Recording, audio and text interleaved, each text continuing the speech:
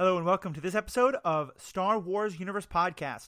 Today, myself and Jeff Randall get to do something we have not yet done. Talk about a Star Wars movie that was actually pretty damn awesome. We are talking today about Rogue One. All that and more after this commercial break we have no control over.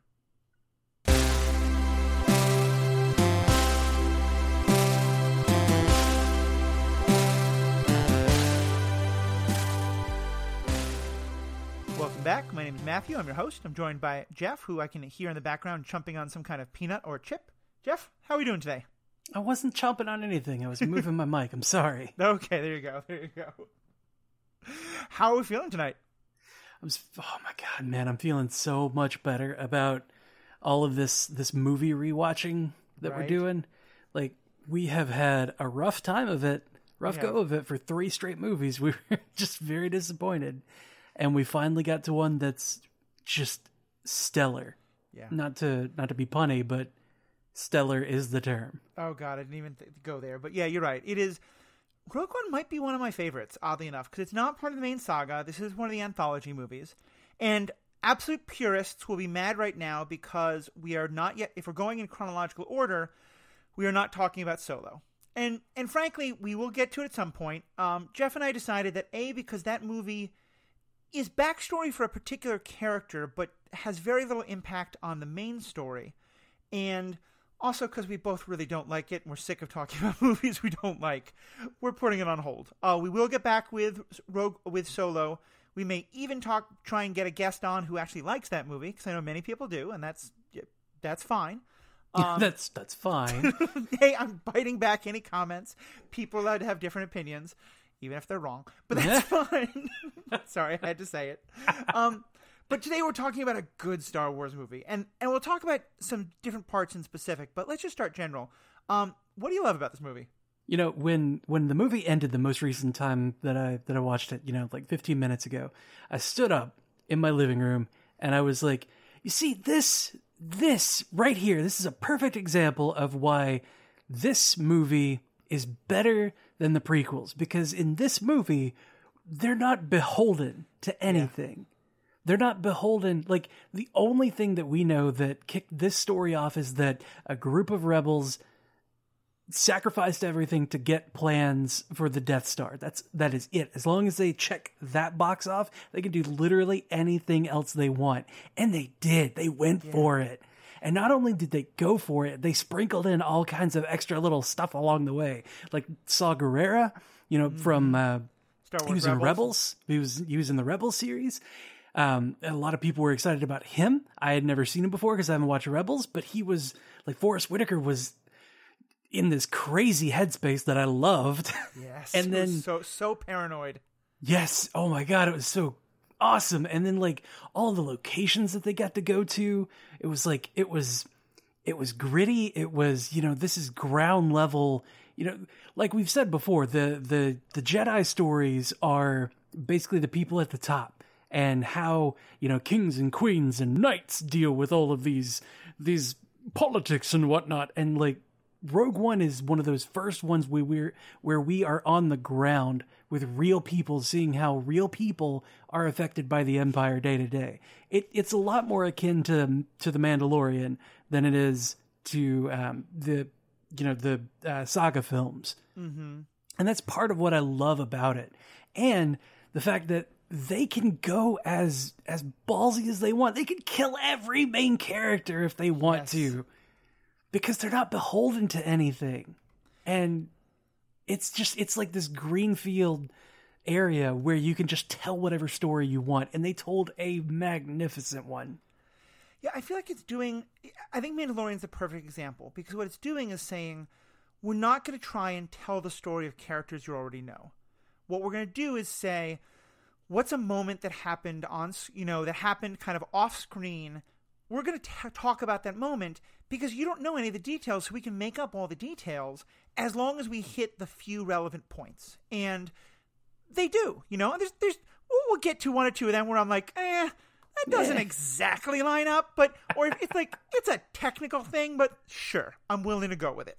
And I just thought it was so good because there was never a moment where I was like, no, wait, that's not what that character would say, or no, wait, that doesn't fit the canon, because it's not the canon. And it winds up, I think, being actually incredible at world building in the same way Mandalorian was, because it's not saying, you know, here's how this particular character got this particular character trait. It's saying, here's how the rebellion got started.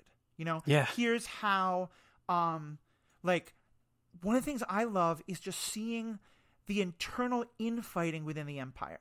And this is a detail that the books go into that the movies had never touched on, but if you think about it, it makes total sense. That one thing the Emperor did was to be constantly playing subordinates off against each other, both because it's a very Sith idea of, you know, let power rise to the top through fighting, but also, like, keep them from allying with each other. And so having, like, Grand Moff Tarkin and, God, I just saw, what's the other one's name? Director Krennic. Yeah. So having Grand Moff Tarkin and Director Krennic fighting, like, having this rivalry, clearly because the Emperor is kind of, like, stirring it up from the backgrounds, it was just so perfect, you know? And there were just so many details like that that told me so much more about this world that I already loved. And that's exactly what I want from a movie like this. Yep. And that's why I think this movie does so much better than Solo.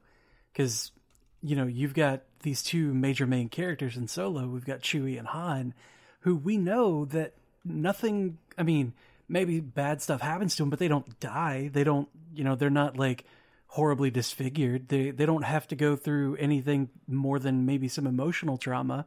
But, like, because we know that they survive all the way through into, you know, episode 7 for Han, and, you know, that's like, what, 45 years later? Something like that.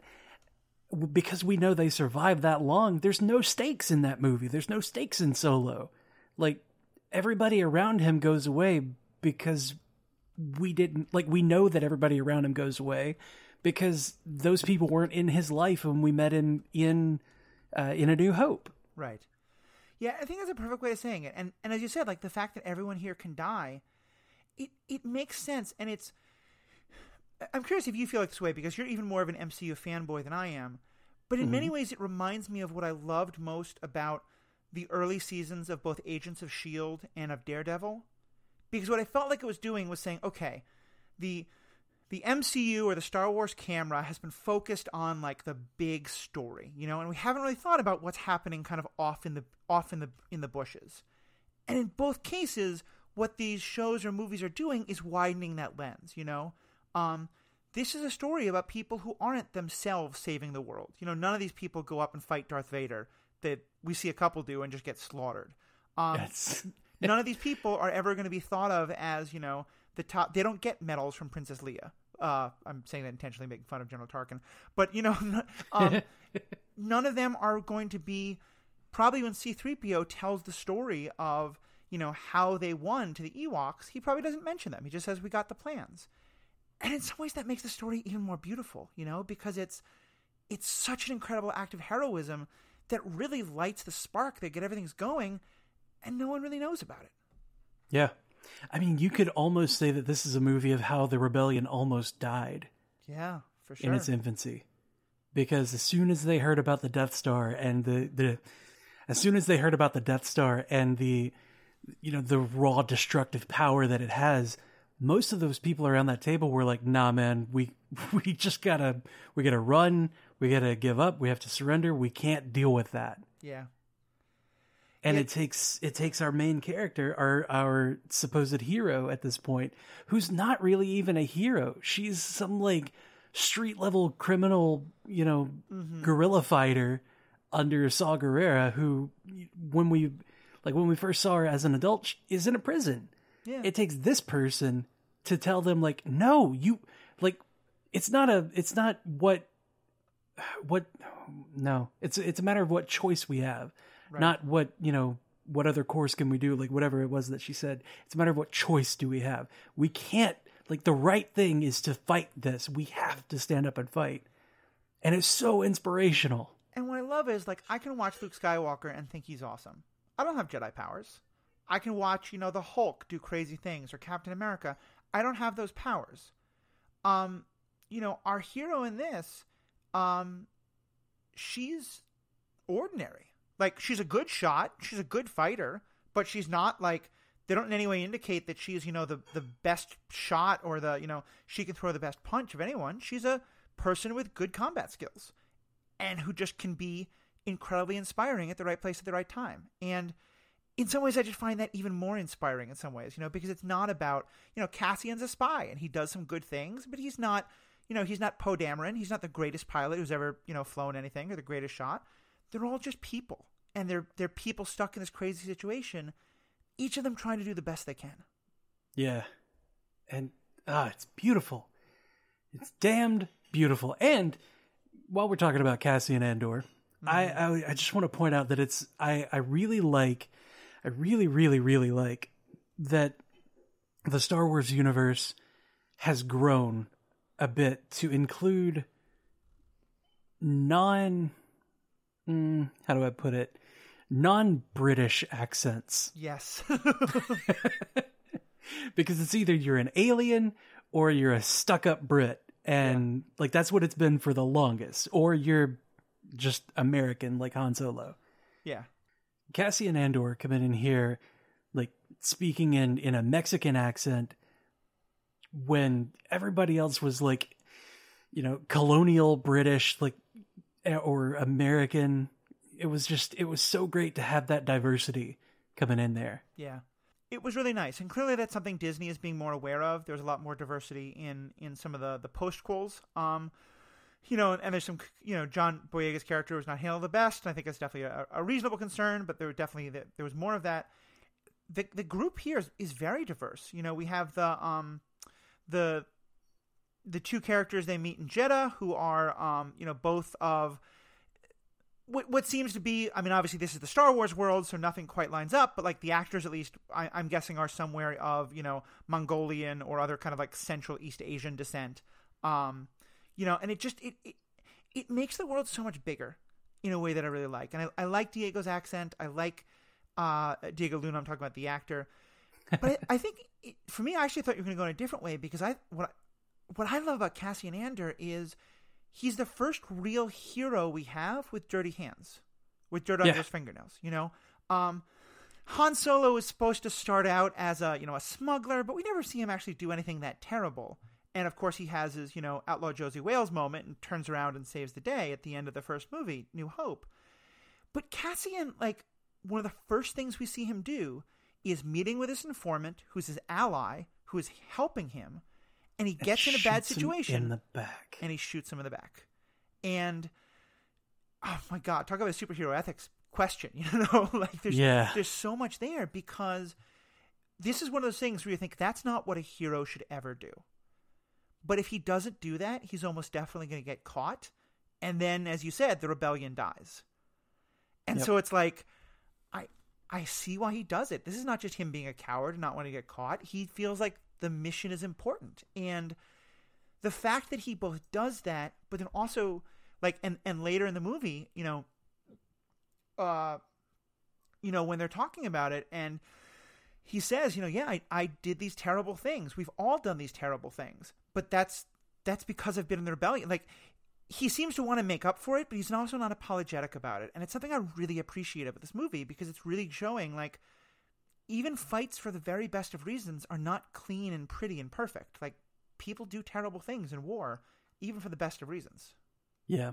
I love that, when he's confronted about, having done bad things or setting up to kill Galen Erso, when he's confronted with all of these things, he doesn't do the cliche, I've been a bad person, please forgive me thing. He doesn't break down.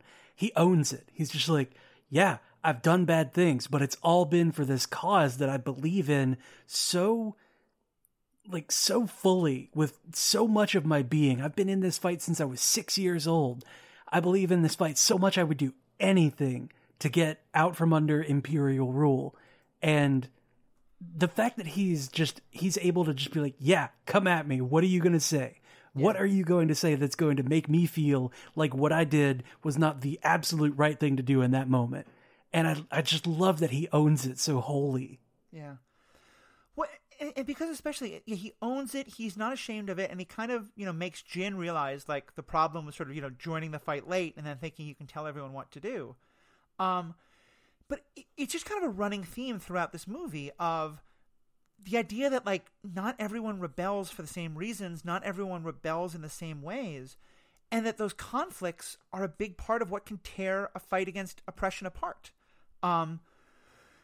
Clearly we see that Cassian is kind of somewhat morally gray, but he's within the Rebel Alliance. Even within the Rebel Alliance, there's some differences between, Mon Mothma giving her order to go capture him, but then the general saying to go kill Galen Erso, which doesn't make much sense to me, but even putting that aside. And, and then they have Saw Gerrera, who hates the Empire as much as they do, is fighting the Empire, but as they say, his methods are too extreme. And, for me, as someone who has both studied, like, social justice movements and civil rights movements and revolutions and all these kind of things, and also, is part of them today, I mean, that really rings true to me. Like, just look at, like, any discussion on Facebook about, what's the right way to protest for Black Lives Matters, or what's the right way to protest against the president, or anything like that. And whatever political side you're on, that you can have a whole bunch of people who all are wanting to fight the same thing, but they're going to have massive disagreements on what the tactics should be. And I just like seeing that like the great Star Wars rebellion, it almost fell apart because of those divisions. Yeah. Rebellions are messy. Yeah. But they're built on hope. They're built on hope. I love that hope was the word that kept coming back and kept coming as it was like the through line word, like rebellions are built on hope. Rebellions are built on hope. What did we receive? What did they send us? And then Leia says, hope. Yeah. And I got goosebumps when you just reminded me of that story, and when I saw that scene for the first time in the movies, I sobbed. Like, it hit me so hard. And there's and a lot of people thought, because it is, it's the whole Uncanny Valley thing with both Princess Leia and General Tarkin. They were kind of using CGI images of them because in both cases the actors have passed away. But Tarkin, who I thought mostly worked, it was a little weird at times. I thought that one moment and that one line, it was just so perfect, and it perfectly set up the next movie. And I don't know, how did it hit you? I mean, I'm currently feeling the chills. Yeah. About it. It's so good. It's, I mean, man, just like, not only like there's so many things in this movie that are perfect little callbacks to the original trilogy. Like, if you look at all of the shots that are from the inside of X-Wing cockpits and anybody that's doing like the bombing runs, anybody that's pilot, red leader, gold leader, blue leader, etc. All of those shots are like, it's like they brought the quality down to what they made it look like it was straight out of A New Hope. Yeah. And like that little bit of nostalgia and all of the cockpits looking like they did in A New Hope. Well, and in some of those cases, it's the exact same shot, and certainly the right. audio was exactly the same.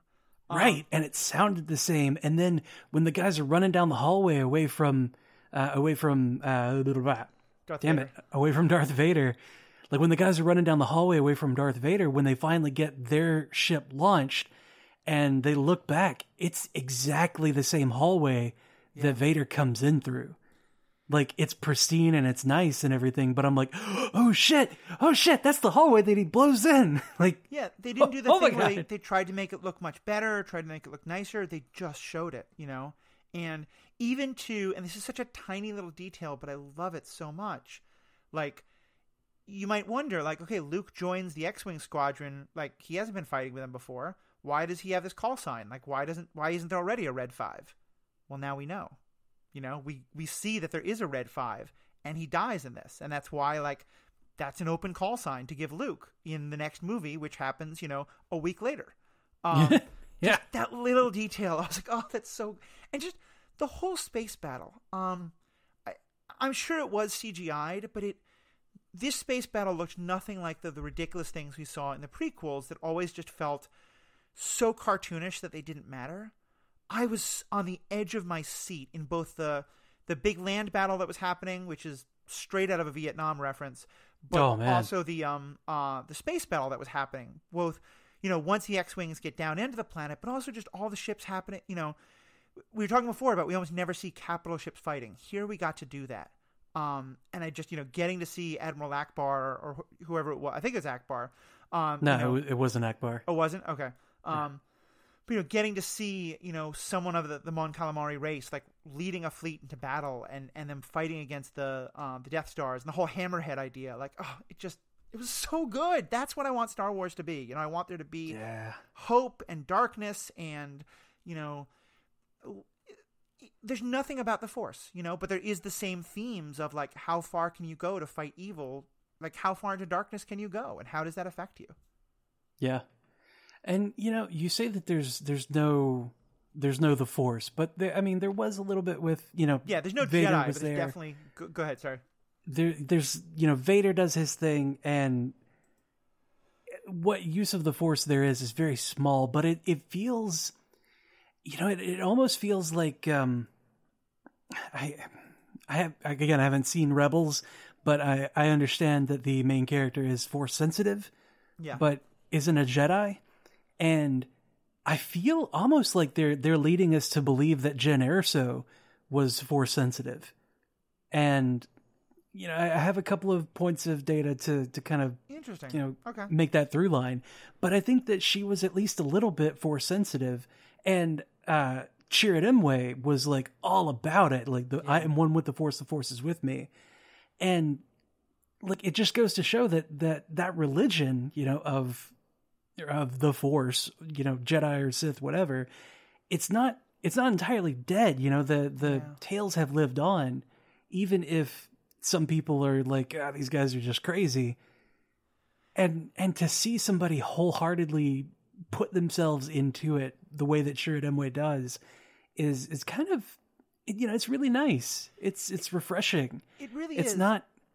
Go ahead. It's not like where the Jedi have this this incredibly egotistical, super prideful way of like, oh well, this is the way that you have to handle the Force. It's only this way. Right. Like, just having somebody trust that everything's going to be okay because it has to be okay.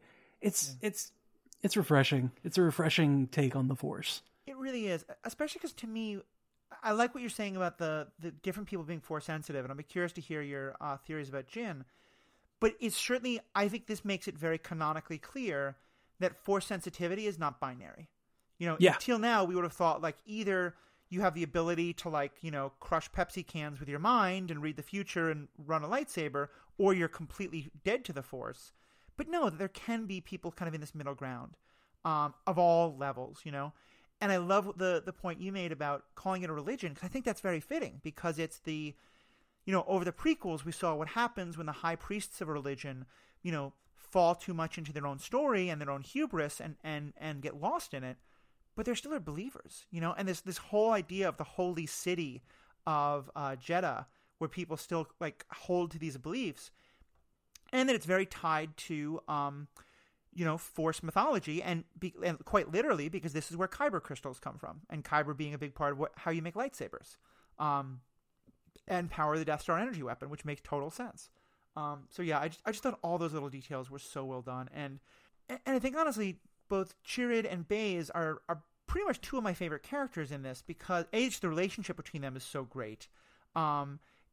It's very much a kind of like a Jedi and a Han Solo type, and I love, like, he's sort of like, oh, the Force saved me. It's like, no, you idiot, I with my big machine gun saved you. And Chirrut's like, potato. Yeah, right. I don't need luck. I have you. Yeah. Though they so clearly love each other in such a powerful way, and I mean, that we've known, like, that could be a platonic love, that could be a romantic love. I think the movie just doesn't care at all about it, but you can read that any way you want to. But whatever it is, it's such a powerful relationship, and they wind up being such a nice, like, just moral kind of compass for a lot of the other characters in a way that I think really drives us forward. Yeah. Yeah, and especially with Chirrut Îmwe being blind, and kind of nobody expecting him to be anything, nobody believing in him at all. when I rewatched it this time, I was, oh shit, he's Daredevil. He's straight up Daredevil right here. And having him be like so one with the Force, like taking away his sight might have been the best thing for him so that he can more fully trust the Force and not his own eyes. Yeah, I think that's exactly it. And, I mean, especially around his blindness, he, as well as another major character that I'm sure we're going to talk about, are two of the places in which this movie introduces something that we don't get really in the prequels: humor. This movie is really funny, you know? And there I'm thinking about his line, like, where they're, you know, the Saw Gerrera's henchmen are they put the bag over putting the bags over everyone's heads so they can't see. And it's like, are you kidding? I'm blind. There's just, I laughed out loud so many times in this movie in ways that I did for all three of the original movies, and I can't really remember doing much in the prequels, except when it was like laughing at how bad they were. Yeah. And man, having a droid. Yep. That's the other character I was thinking of. that is that charming. Alan Tudyk destroys anybody else who wants to do voice work for, especially for droids. Because, I mean, this is a character that I grew to love over the course of this movie, and he's a robot. Yeah. Like, he's just so funny. The way that he, you know, he calculates everything, and he's just like, we have a 33% chance of a failure. And, you know, in a very don't tell me, like, never tell me the odds kind of way, Cassian's just like, shut up, stop telling me. He's like, yeah, sure, okay. Now it's 35%. Yeah. What is it with droids in this world loving to tell people the odds? I guess that's just kind of the part of that mode of thinking where you're always calculating probabilities, but it'd be really like, it'd be either helpful or very obnoxious to like have one help you play poker, you know? Like, right. Actually, your odds of catching that flush, or, you know, shut up. But yeah, and his character to me is, it's one of the other things I love about Star Wars, because it's the idea that you can really find warmth and come to, as you said, love a character. He's a droid, but he's very much a person. You know, he has a personality. He cares about things, and you can see him, like, you know, as much as I love C-3PO and he's funny, he doesn't ever have a character arc. You know, C-3PO's a bitch. Yeah, well, I mean, putting that aside, like, you know. Both him and R2-D2, like, we know who they are at the first movie, and that's pretty much who they are through all the movies. And maybe 3PO has a little bit of an arc in the Rise of Skywalker movie, but I think it was kind of dumb. But oh god, XK, what the hell's his name? K2SO. But K2SO gets to have a real arc. You know, he starts out not trusting Jyn at all. And starts to kind of be more on her side, but still very careful about it. And then I wrote it down because he says there's this wonderful compliment he gives her. Was it your behavior is continually unexpected? Yeah, exactly. He says to her, your behavior is continually unexpected. And I feel like, funny, I hadn't even thought about this, what I just said about the odds. For him, who's always trying to calculate what will happen, that's the highest compliment he can give. And yeah. I love that so much. Like, you've gone against everything that I thought that you were to show me just how much of a good person you are. Mm-hmm. And then to have him, oh my God, the way he sacrifices himself, Matthew. Yeah. My heart. It was so good. And then, especially since we know that same, no, I'm sorry, it's not the same actor, but that another droid will sacrifice himself in a similar way in Mandalorian. It's just like, oh, these droids, they're breaking my heart, man. They're so good. And that, like, it was a different bit of humor, but that droid in The Mandalorian had a whole lot of humor in that he kept trying to self-destruct. Yes. In the first episode. So good. And then go ahead. Yep. No, you. Okay, let's kind of go through the movie. I think we've covered a lot, but I want to kind of go through, like, you know, different parts as we go through and talk about things that we loved. I thought the opening scene, first of all, I really missed having a crawl. You know, I like the text crawl, but fine, we don't get it. I didn't miss it, honestly. Yeah. Like, it was surprising, but it also, you know, it does that thing that I was talking about where it shows, like, it right out of the gate tells you we are not, like, this movie is not beholden to any of that. We don't have to do a crawl because this isn't a Skywalker movie.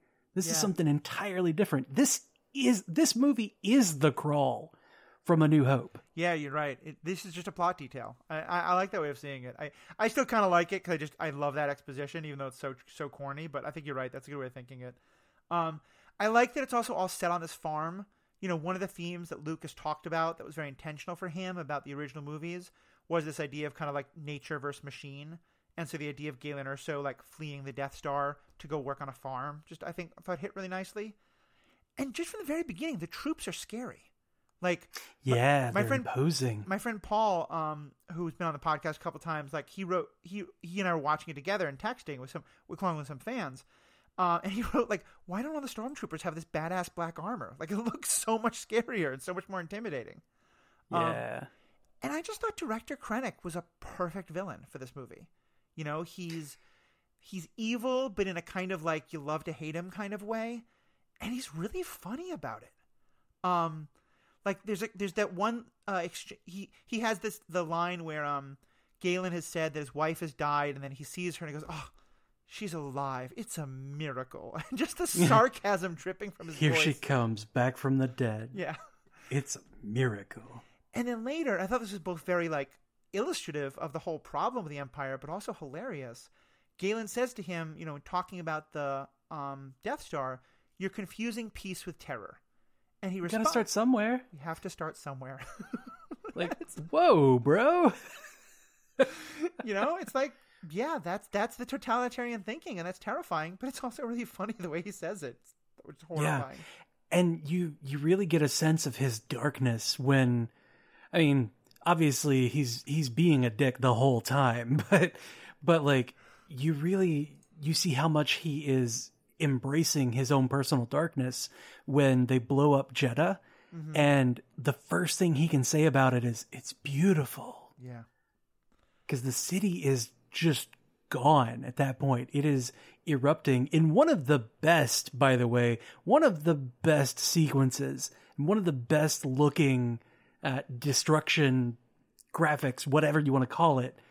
It looked amazing. Having the city just erupt outward, the pyroclastic cloud going out with all the lightning in it, and like pieces of it just flying up into space. Like, oh my God, it looks so good. It was so, and it was like, it makes sense that is exactly how it would happen with that much power, that much force destroying this area. Yeah, of course it would do that. Mm-hmm. Yeah, and it's funny because, and here's one of the areas where I was saying, like, they clearly have to stay within the bounds of what the original movies said, and I feel like they come pretty close to the line. Because one of the big points in the original movies is that they want to demonstrate the power of this Death Star. And so the fact that they kind of already have, and that they have to have Tarkin say, like, you know, we want a statement, not a manifesto, don't blow up the planet. It was a little hand-wavy to me, but I was fine with it. Because you're right, it's a beautiful scene. It creates this wonderful tension, wonderful drama. And it says so much about Krennic that that's the way he sees it. You know, he's now in this Imperial mindset of, I don't care about civilian versus warrior. You know, you're all just ants to me. I want to advance. I want the Emperor's favor.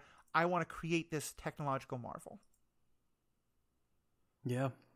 And oh man, like the way that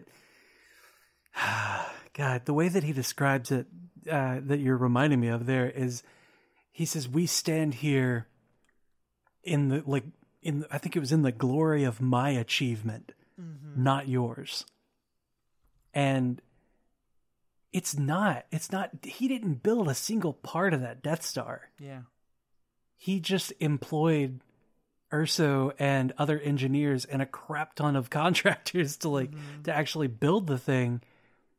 But because he was the guy that was in charge, he thinks that it's all him. It's all him, that like he should get the credit for it. He should be in charge of it. And like you can see, you know, just how much of a power hungry empire, I'm going to call him an empire dog, really, he is. Yeah. And it's funny though, because maybe this is me being weird, but when then Tarkin is like, "Cool, good job, bro, but now it's mine," I had a moment of sympathy for him, and then I was like, no, he's a genocidal maniac. Stop that. And Yeah, right. Like, no, that's not fair, Tarkin. You don't get to do that. Like, no, Tarkin, you had no hand in this. Yeah. Back down, sir. But like I said, I just love that insight into Imperial politics. Like, clearly that's how you play the power games in the Empire, you know? Yeah. And so that we have all that great scene, and I thought Saw Gerrera's death was really nice.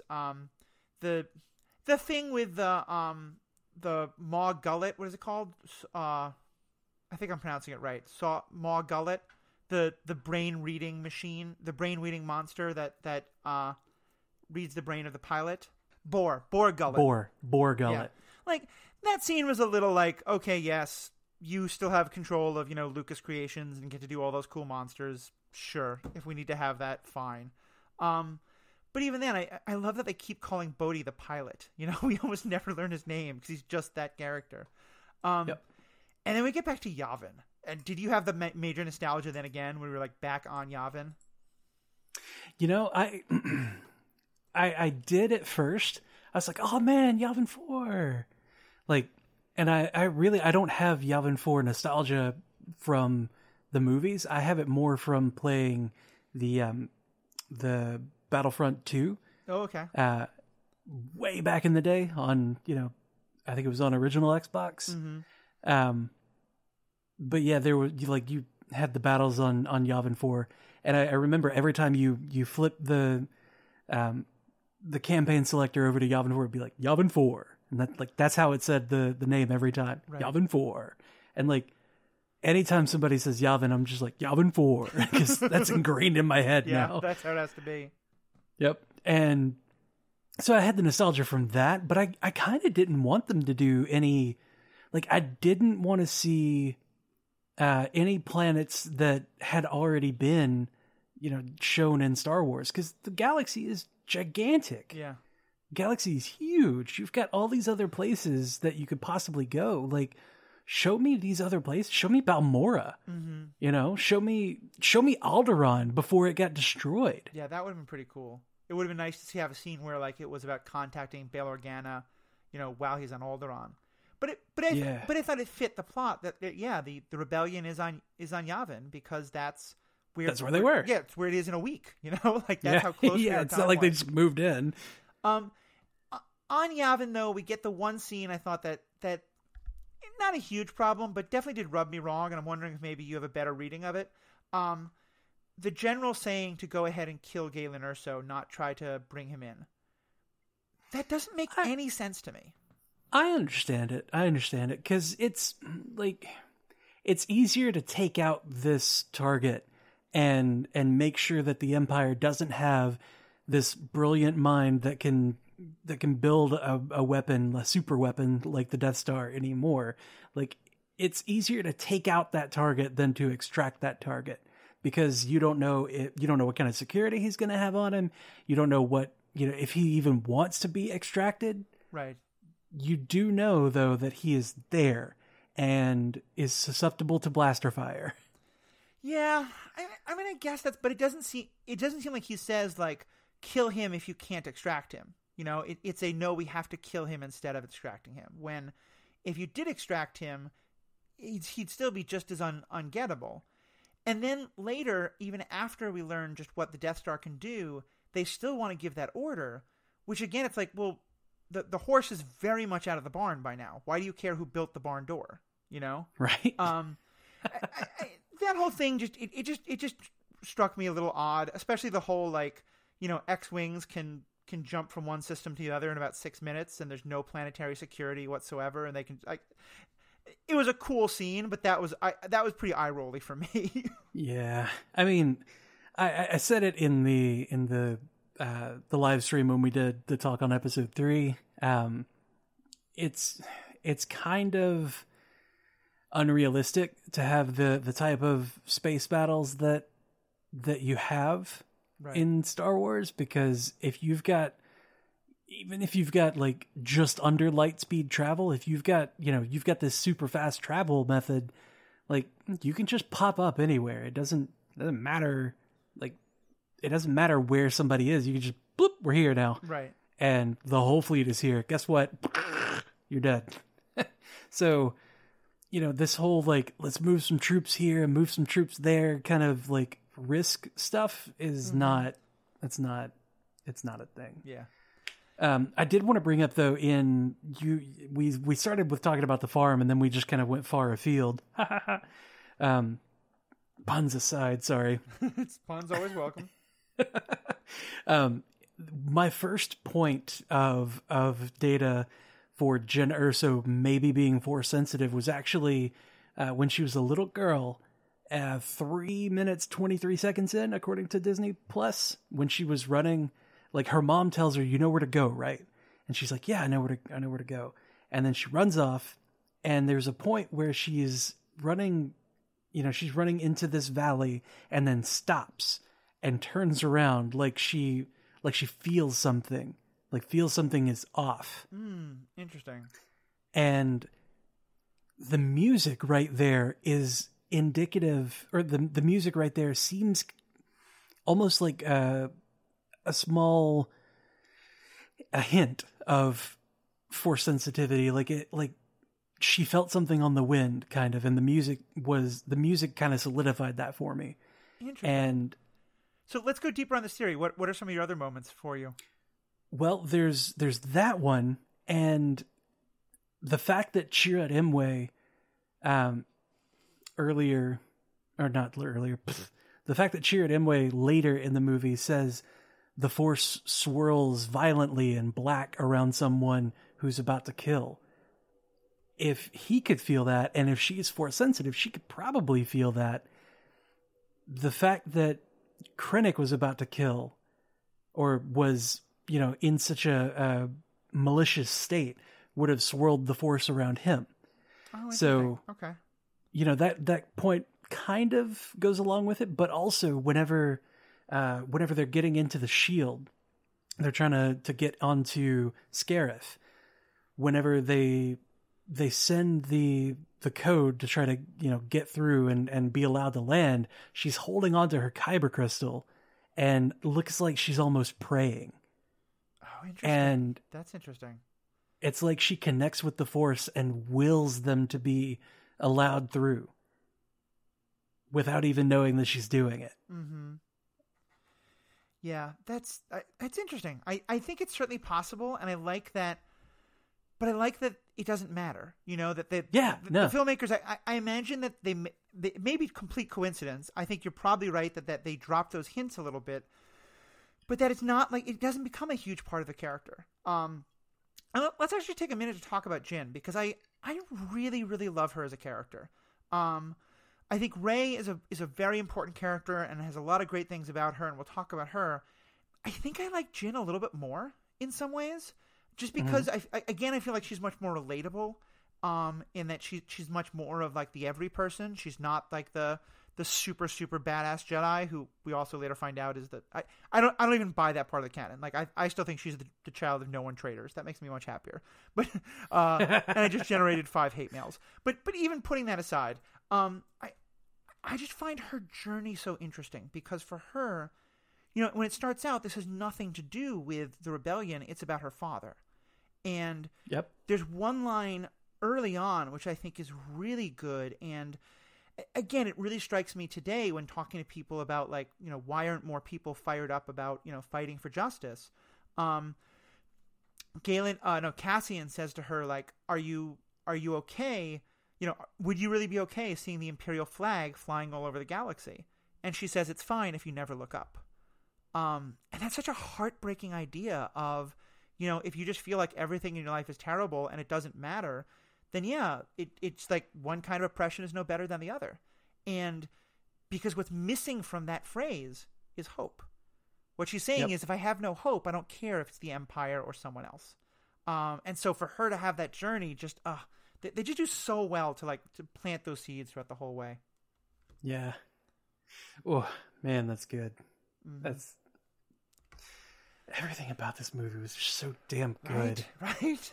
I'm trying to get to the. It's hard to focus on any one thing because you're taken on such a journey. Yeah, you really are. Through this movie, it's just like it's hard to pick it apart because everything fits so well together.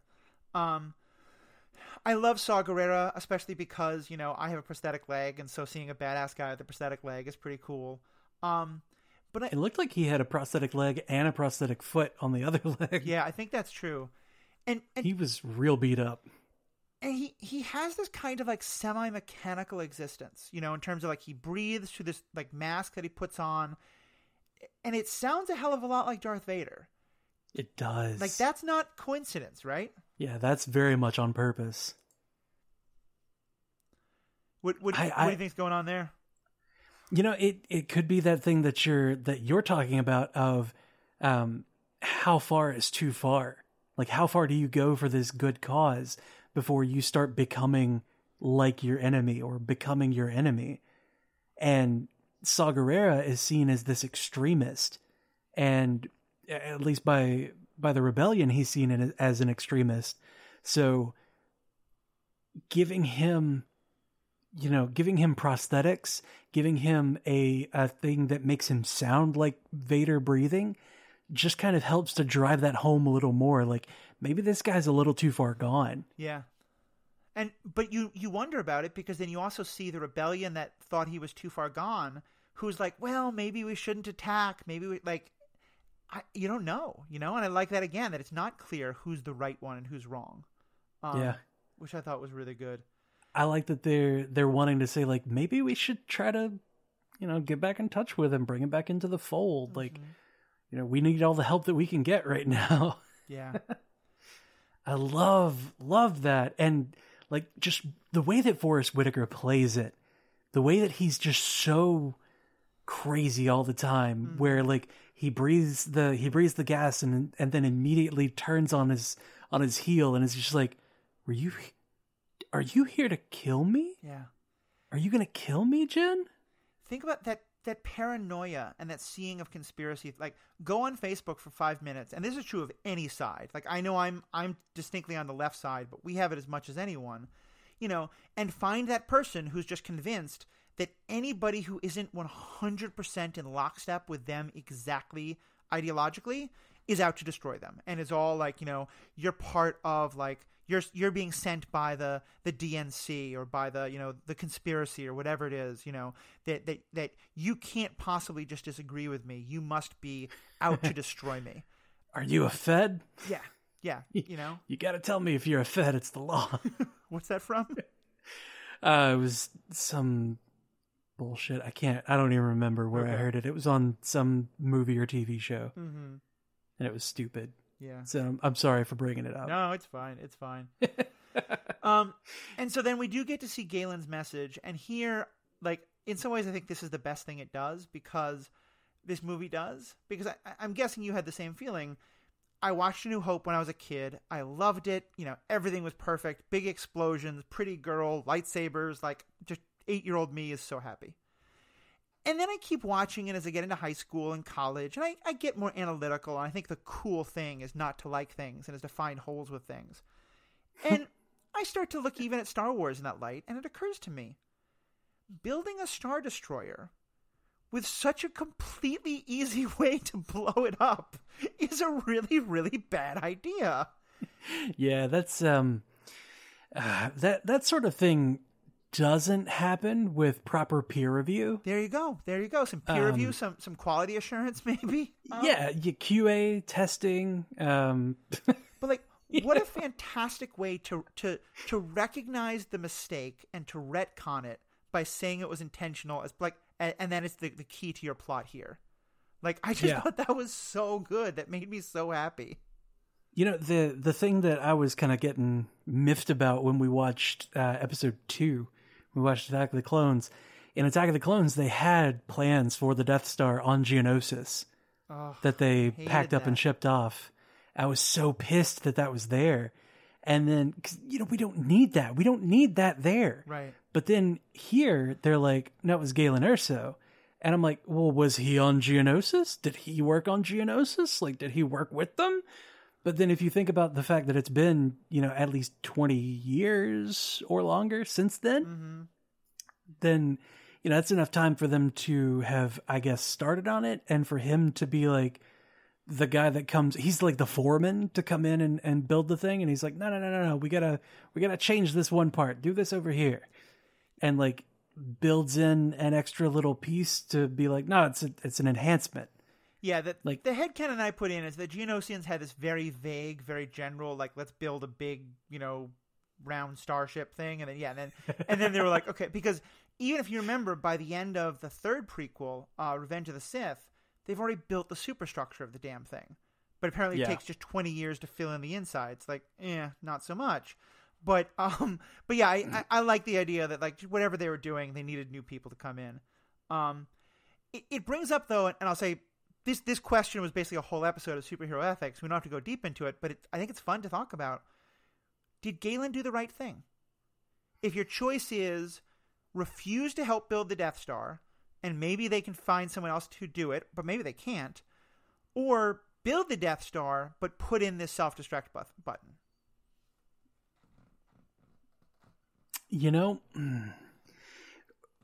After having seen this and knowing what he like knew in his heart, I have to say that with the information that he had, he did the right thing. Mm-hmm. Because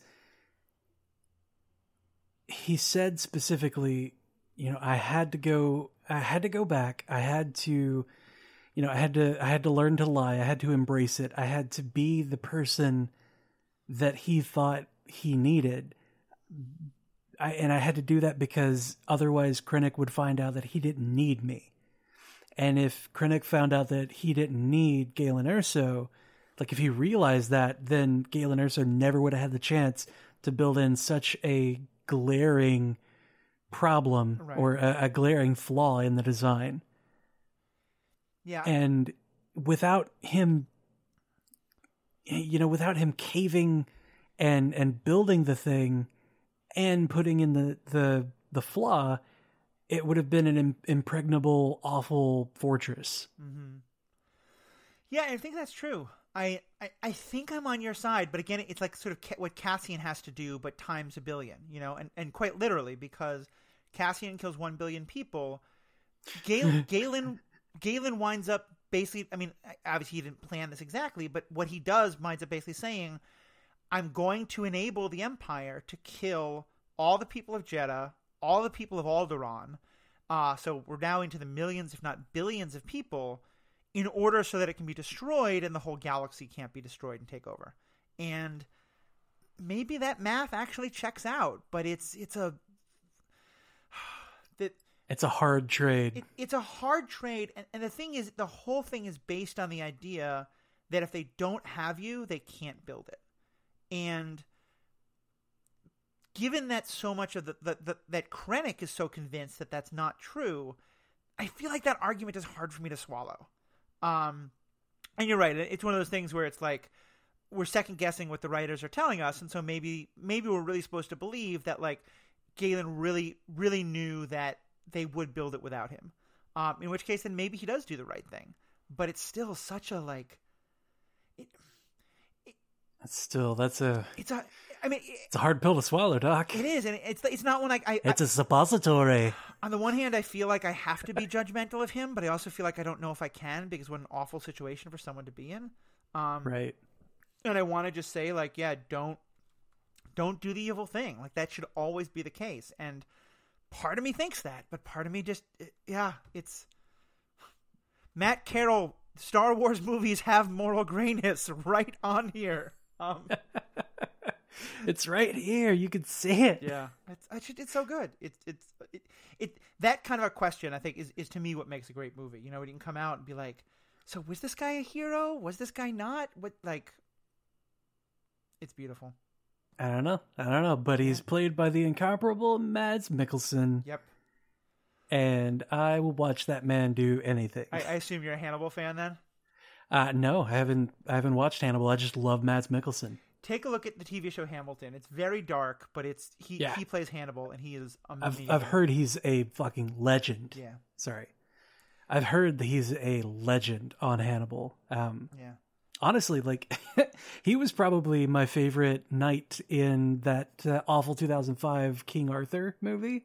With Clive Owen. I don't think I even saw it. Oh man, it was not great, but he was awesome in it. And then he did Casino Royale, and I was like, I'm sold. This guy's awesome. Oh yeah, that's right. He was in that. He was very good in that. Yeah. Yep. Just one more thing on him. The way his message appears is such an obvious callback to the Princess Leia message that's in R2 in A New Hope, and I loved it. I thought that was so beautiful. And the way that it's kind of, it's a little goofy that he sends a message to Saw Gerrera, and it's kind of like he's saying like, hey, old friend, it's been a while, but it's good to see you. Like when that message gets there and Saw watches it, like to have Galen just assume that Jyn is going to show up and that Jyn is going to see it, and he starts talking directly to Jyn. Like it's really, it's touching because he has such confidence that, that Jyn is going to be there, and he knows in his heart of hearts that she's alive, but it's also a little bit goofy. Yeah. Because, like, you shouldn't just assume that she's going to be okay. Well, you should assume that, and also the idea of, so it's going to be totally, don't worry, I figured out a way for you to blow up the Death Star. All you have to do, by the way, because I can't tell you this, is steal the plans to figure out something else on your own. Like, then that's a laugher, no worries. Like, it's like, okay, you could have made it a little bit easier, but that's fine, too. Yeah, could you have detailed the message at all? Nah. There was one more thing that kind of like bugged me a bit, is when like Saw Gerrera shows up and then immediately dies. Yeah. And he, like, they say, come with us. And he's like, I'm done running. Like, this isn't a thing where you're going to like stand your ground and hold back the enemy while they escape. It's literally a wall of the planet is blowing up. Or, the earth is being destroyed around you. Like, you're not going to survive that in any way. What I took it to mean was that, I mean, he's kind of maybe recognizing how screwed up he is. Like using that monster on Bodhi, the pilot, is kind of a dick move. Yeah, it's a touch of a dick move. And he's so clearly, like, very, very conspiratorial and worried about everything. But also, I mean, that first battle scene, which to me, I mean, less so now, but at the time when the movie came out, we were still used to like nightly news discussions of like, battles in cities in Afghanistan and Iraq. And that battle in Jeddah looks exactly like that. I mean, to me, it's very intentional, like that's what the reference to. And that battle is pretty morally gray. Like the forces for Saw Gerrera don't seem like they're, fighting for a good cause for sure. But they're using some tactics that are getting some innocent people killed. Yeah, they're not like, everyone, all the innocent bystanders, run away, get out of the area, clear the area, because we're about to have a battle. Right. They're just, they use them as cover. Yeah. And they use them to hide. And, I see what you're saying, where they very much evoke imagery of Middle East, I don't want to say insurgents or attackers, but all of them have what looks to be almost like burqas on. They've got the cover on their face and head. Yeah. And like, I didn't notice it the first time I watched it. I noticed it this time. I was like, wait a second. And it's town with people that have like this religious devotion. I mean, I think there's very clear references happening there, but it's effective because it's, that's fighting where like find the good guy. It's pretty damn hard. I mean, I'm pretty sure, the U.S. isn't it, but other than that, like, it's a multi-side, multi-faceted combat with a lot of people with a lot of agendas. And that's, it Saw Gerrera's troops, like, they're fighting the good fight. But, yeah, I kind of get Saw Gerrera maybe being like, yeah, we've maybe, the fight needs to take on a new dimension now. If he had maybe had a brief discussion with Jyn about how he has gone way off the rails. Like when she was telling him, like, you ditched me, you left me in a bunker, or, wherever it was that he left her, like, you left me and, I had to survive on my own. If he had said something about like, he told her there were people that were starting to figure things out. They wanted to use you as a hostage or a ransom or bait or whatever. If he had said like, the forces that I'm with, the forces that I'm leading, this fight is going so far away from what the rebellion is. I had to get you away from it. Mm-hmm. If he had said something like that, it would have made more sense that he would just stand there and take the explosion. Yeah, I think that's true. I think that's 'Cause implied, then he could say, but like- then, yeah, it would have been nice to have it in the actual movie. Right. Yeah, and if it, like, it's great that it's implied, but like that's one of those small things where I need you to tell me that so that I can feel that without having to be like, well, I wonder. Yeah. I'm with you, and it ties. Like, I would have loved to see a lot more on Jedha, especially because, and it ties into actually the character who I almost missed him entirely the first time I watched the movie, but I think this was now my third time seeing it, and every time I see it, I'm more interested in this. No, it's my fourth. Every time I'm more interested in this character, and that's Bodhi. Like, the pilot seems to have such this interesting journey that we just get barely hinted at. Yeah. There's one line where he's talking to Jin, and he says, "Your father, he said I could get right for myself. He said I could make it right." Like, yes, clearly he has a redemption arc that we're talking about. He has some major guilt, and on one hand, it's really powerful that we don't know. But like, if you told me we're gonna get a movie now that's like the whole process of like Bodhi deciding to join Galen and then Bodhi being with like Saw and all that, like, I'd watch that in a heartbeat. Like, I want that story, you know? Yep. I mean, it's easy to say, like, you know, I feel bad because I worked for the Empire, and I feel like I've done bad things because I worked for the Empire. But this guy's a cargo pilot, Yeah. So I don't know how many bad things he's done as a cargo pilot, but you know, if they made a movie or a miniseries about it, I'd watch the hell out of it.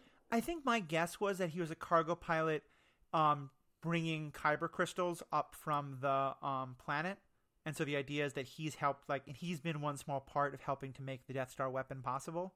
But you're right. I mean, he's a pretty low cog to feel too much responsibility. So it again makes that story so much more interesting. Like, what's happening? Yeah, like why do you have this extreme sense of owning this problem? Like, why do you feel so responsible for it? Mm-hmm.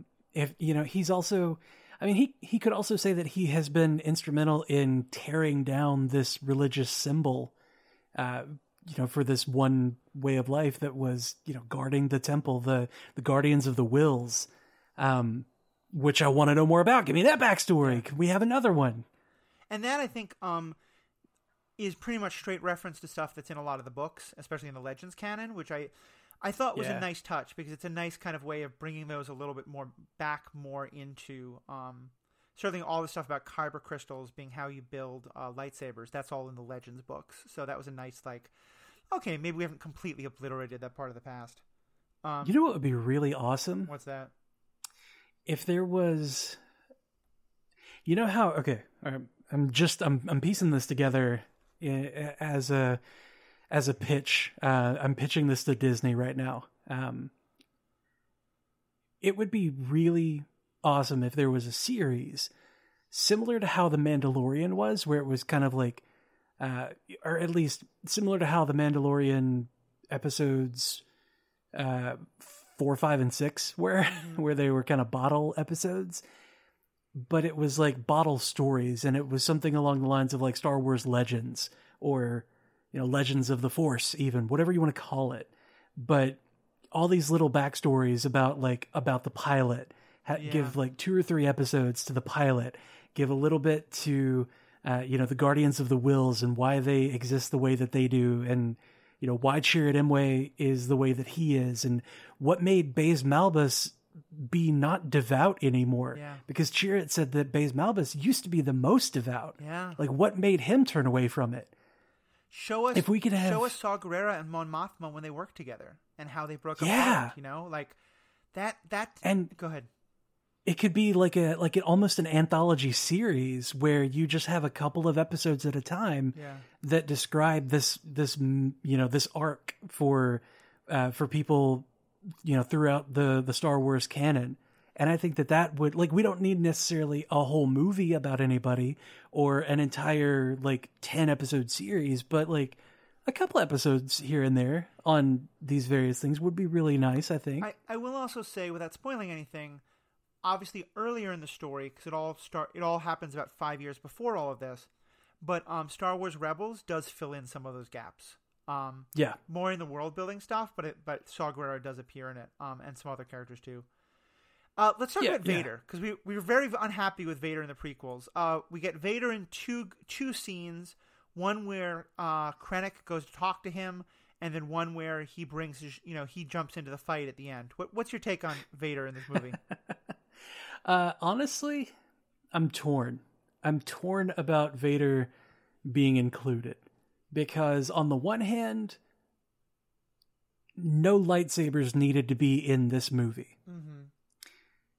The bit on Vader, like Vader being there at the end and just tearing through the hallway, looked amazing. It really did. It was so brutal. It made Vader scary again. Like, Vader was a terrifying presence in the black hallway when all you see is the red lightsaber turn on and good. all of his black armor is reflecting that red light. It's terrifying and it's so great, but it did not need to be there.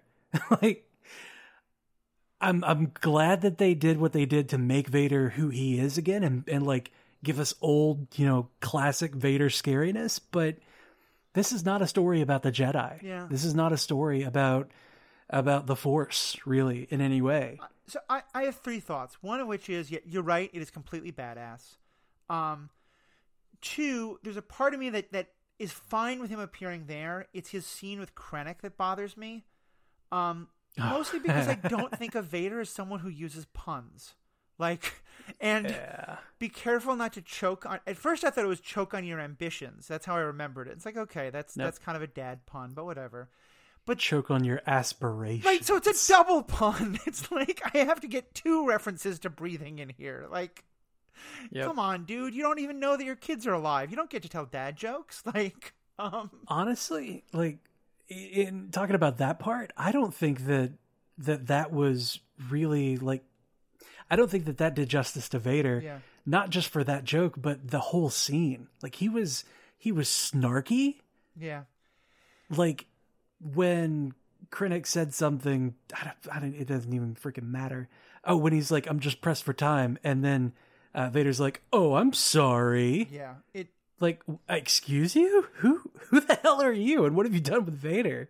It didn't make any sense. I don't mind. I quite liked the lightsaber stuff at the end, and I think it's a nice way of sort of like, because in some ways I feel like it is, because remember, Vader's just been hanging out on that planet doing whatever he's doing, and he does other things in the Between Your Years. But I like the idea of him kind of realizing, like, okay, Krennic's kind of an idiot, Tarkin is whatever, I need to get more involved again. Like, I like that. Except it sets up the one problem I have with the final sequence. Let's flash forward to A New Hope for a moment. Okay. In A New Hope, the Death Star has caught up with Princess Leia's ship, and she's claiming, and she seems to believe, there's a good chance she'll be believed, that she's on a diplomatic mission for Alderaan, and that why would she have received any Imperial plans? That makes sense if he's caught up to her in the middle of space. But if he has literally watched someone walk the plans to her ship and then watched her ship, like he literally watches the ship break away, and then I guess it's because he has to take a few minutes to get back to the Star Destroyer, and he starts the chase all over again, and that's how they wind up over. I guess maybe they both jump to hyperspace and they wind up on over Tatooine, because maybe Tatooine's very close to Scarif, because you're not supposed to be able to track people through hyperspace, like. But they were working on that. They were setting up something brilliant, and I get that. I just feel like they just went a little bit too far to make that moment be perfect, and it's so good, and then you're like, but wait a minute, this doesn't make any sense. So yeah, I thought without Vader, you wouldn't have. It would be more believable that like her ship gets away, and then Vader's ship tracks her down, over Tatooine for whatever reason. Yeah. And that's the only gripe I have about Vader being there. But I mean, I would say that him being so badass and honestly redeeming Vader, if I can say that, like redeeming the badass Sith Vader. I mean, here's the to bring him back to being a badass. Like, it's so it makes up for it. It's so needed. Here's the line for me of how I distinguish a really good movie from a movie where I'm like, I've got problems with it. A movie where I'm like, okay, but it has problems is one where I notice things like that while I'm watching the movie, and I'm like, that doesn't make sense, and it takes me out of it. You know, it makes it harder for me to get caught up in the movie because I'm noticing the flaws. Right. The first time I saw Rogue One, none of that mattered. Like, yeah, Vader was awesome. It wasn't until you were like way out of the theater. You're like, hey, wait a minute. Yeah, I was like, like driving home, later talking about it, going into the big detail about it. That's when you start to be like, okay, that didn't line hold up. the phone. But here's the thing: if a prequel, we've talked so much about the problems that prequels have, and if the biggest inconsistency of the prequel is that there's that moment that doesn't quite line up, and you don't realize it until like a couple hours later, that's a home run. Like that's good enough for me. That's a very hard bar to meet, and you've met it. Yep. Man, God, I'm just I'm on Disney Plus right now, just kind of scrolling through the bar, looking at things. There are there's so many things in there that are like, they're so great to talk about. The one that I keep thinking about, though, because I've got a tab open about it, is the plans that Jyn Erso was talking about when she was scrolling through in the archives. She mentioned being able to track through hyperspace. Mm-hmm. The hyperspace tracking, like something that they were working on. And it's like, okay, all right, they were already working on that. That makes sense. That at least like gives it credibility in, when it comes up in episode 8. Right. Sure. That's 30, 40 years later, they finally figured it out. Yeah. But something that I didn't notice until this time after having watched The Mandalorian, there's a plan that she mentions called Black Saber. Oh, really? Oh, that's so cool. Yes. And Black Saber is something we're still learning about, but has a lot of significance in the TV show The Mandalorian and just Mandalorian history in general, and is one that keeps coming up in a number of ways. So, what a great little deep cut reference that is. Yeah, man. Like when she said that, I was like, hold the phone. What? Yeah. Like, what? I immediately was just like, Google. Google, tell me. So I want to finish up by spending a couple of minutes talking about the big battle, and especially like how she gets them all to go to the battle. But is there any other kind of big things you want to touch on before we jump into that? I don't think that there's any other major driving points that I need to mention yet. Right. I'll swing around to them though. They'll come up. We'll get to them. Because I do want us to start moving towards wrapping up. We've been a little more than an hour, and we try to keep these. No, man, we need to talk about this for another 3 hours. Okay. Let's talk about the battle, and even more so to me, the scene where she inspires them to get into the battle. It is just that's one of probably from the moment she starts to tries to inspire the rebellion to fight, and then kind of walks away, and then everyone else tries to join her. That may be like my favorite 10 or 15 minutes in Star Wars, or certainly one of them, because there's so many good moments. Her attempting to convince the rebellion and them not being able to do it. It makes a lot of sense. You understand why they don't want to, even though it's scary. And then the moment when Cassian brings these people to her, and he says, "We've all done terrible things on behalf of the rebellion. We need to believe it's for a reason." I forget the exact wording in the second part, but that's basically the gist of what he says. It's so perfect, It's just this wonderful statement of, throughout this whole movie, we've had people doing very morally gray things for a cause they believe in, but it's that kind of thing where you're so far in the weeds that it's hard to see the actual cause you're doing, and now they have this chance to just be pure and clear and go do it. And I just loved that sequence so much, because I thought it's such a nice, especially because Cassian and Jyn have been kind of on different sides of that question. And I just thought that was such a nice way of pulling all this together, of being rebellions are dirty, rebellions are messy, but then you get a chance to really just go punch the bad guy in the mouth. Yeah. Oh man, and I'm going through it now. He says a cause that was worth it. Yeah. Without that, we're lost. Yeah. And then says everything we've done would have been for nothing. It's so good, and it makes sense. It's so powerful. Yeah, because I mean, if you did all these bad things and then just gave up, then all you've done is bad things. Yeah. And then that moment when like a whole bunch of them all show up to help her, it's very much an on your left kind of a moment. Yeah. I did have a little bit of like, we have this awesome woman heroes. Why is it that all the people who show up are dudes? But even that, it's like, that's fine. We're still getting this great moment. Yeah. And then she gives that other little speech, and I think it's so good that she quotes Saw Gerrera, because here again she's like that he wasn't useless. He had a lot of good things to say, and it's the one fighter with a sharp stick and nothing to lose can take the day. And it's kind of like that whole take the day. It's very like anachronistic language, which fits, but it's also just this beautiful sentiment. Like you don't need a Death Star. You just need like one gun, one sharp stick, and a will to fight, and you can do it. Yep. And she says that, and that's not something that we ever saw. Yeah, well done. That's not something that we ever witnessed Saw Gerrera say. If he had just been a legend, a myth that you never actually see, that could have been, she could have brought that up, and everybody would have been like, yeah, he must have been a badass, and like I'd have been okay with that. But even still, just having him there, it was fine. And then it kind of, their interaction cemented their past relationship. So it made sense that when she says Saw Gerrera used to say, like, oh, okay, they did. Yeah. She did like him. They did work together a lot. He was her mentor in becoming a resistance fighter back before she gave it all up, Yeah.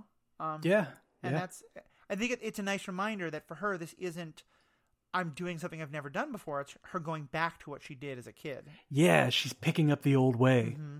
Yeah, exactly. Like, I remember how to do this. I remember how to rebel.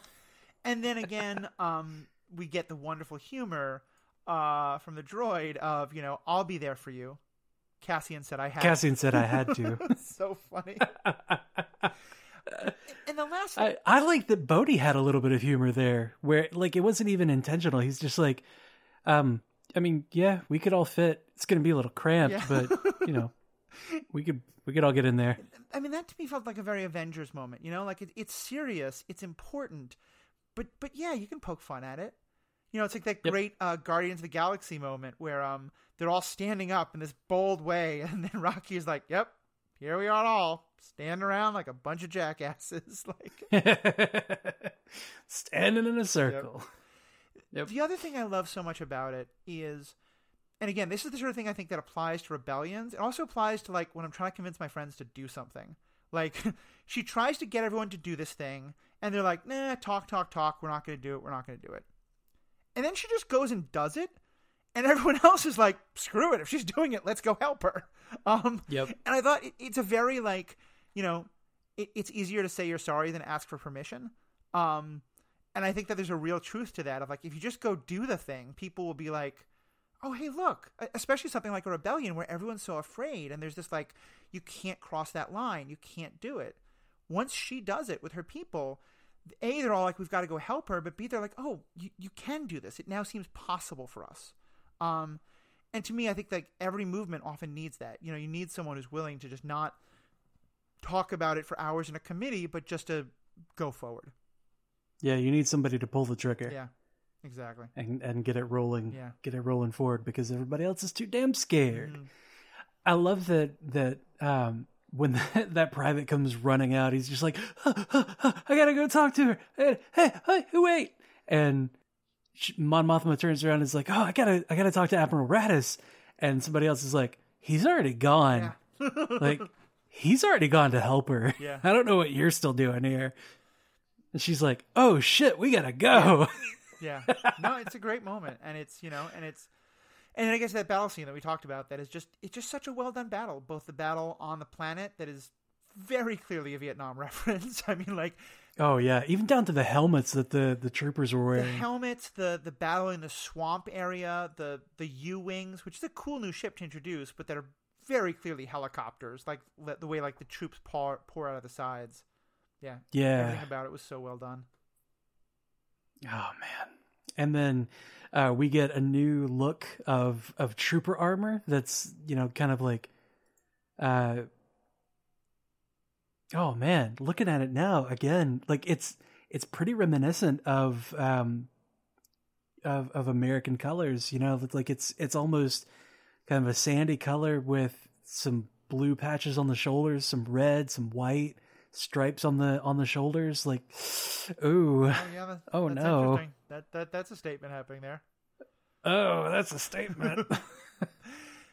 So, what are the last little things you want to touch on before we wrap up? I think it's remarkable that we've got this movie with so many people that like it's a Guardians movie where you've got this ensemble cast of all these people, but they still make it so personal. Every single person has a personal reason for being there and for doing the thing.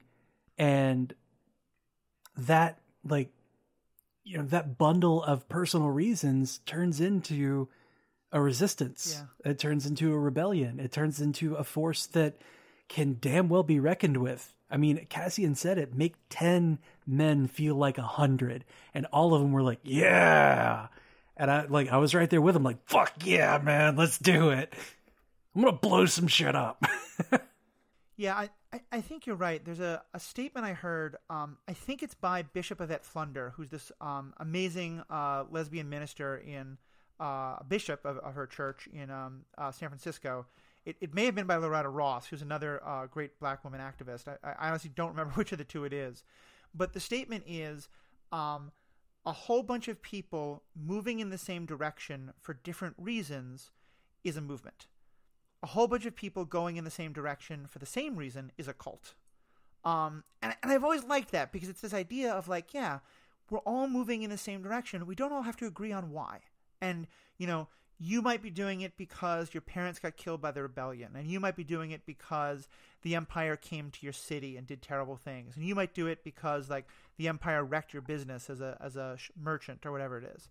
But we're all going to come together, and that this idea of the rebellion, I really feel like this movie gives us the image of the rebellion as this ragtag bunch of people from all over the galaxy who the only thing that's uniting them is that they want to fight, and that they need the one victory to really become the rebellion and to start fighting. Yeah. And then this movie gives us that. And it's a victory, but it's bittersweet because we lose the people that we're very familiar with. Yeah. And it's so touching. And, I love that there was obviously some chemistry between Cassian and Jyn, but they never actually went for it. It's not a romance movie in any way, shape, or form. Right. They just embraced at the end, like, all right, well, here we are. And I mean, I feel like that could be because there's been some chemistry here. It could also be we've just had this major thing happen. We're about to die. You're the closest human being who I don't want to shoot in the head. Give me a hug. And I feel like the fact that, again, that leaves it that ambiguous, that you don't need it to be a romance in any way. And I don't mind a good romance. Like, I think Han and Leia's flirtation is one of the things that makes Empire so good.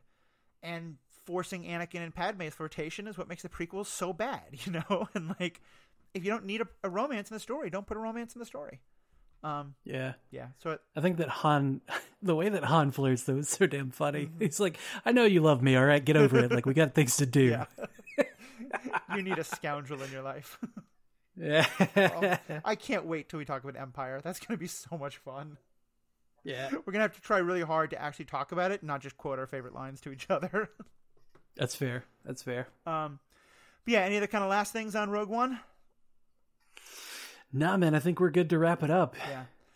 This was such a good movie, and I'm so glad we had the chance to watch it again. And I'm hoping to our fans, you had the chance to watch it again. What stuck out for you?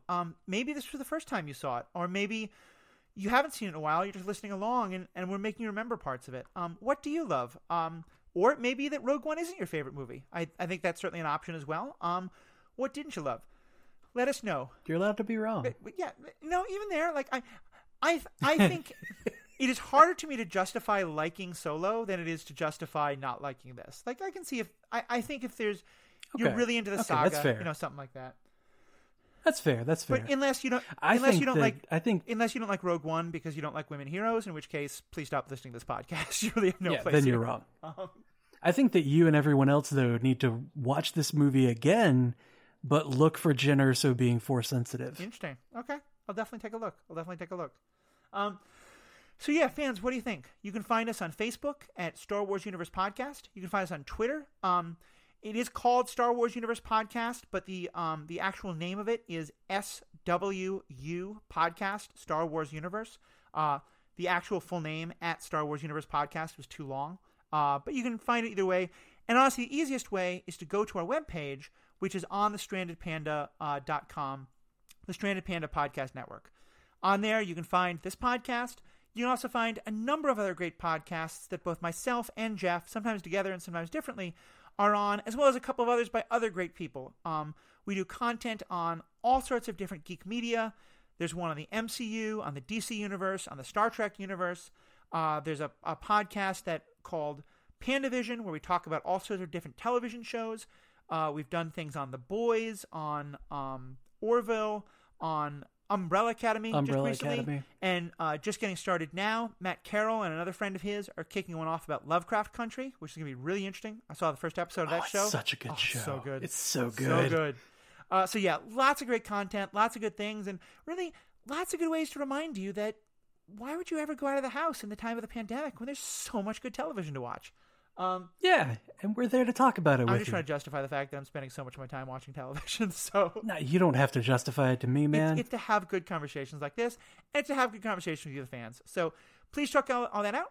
Please give us a review on iTunes or anywhere else where you give reviews. It's a great way to help us, and please, more than anything, keep listening, tell a friend about it, and have a great day. I have spoken.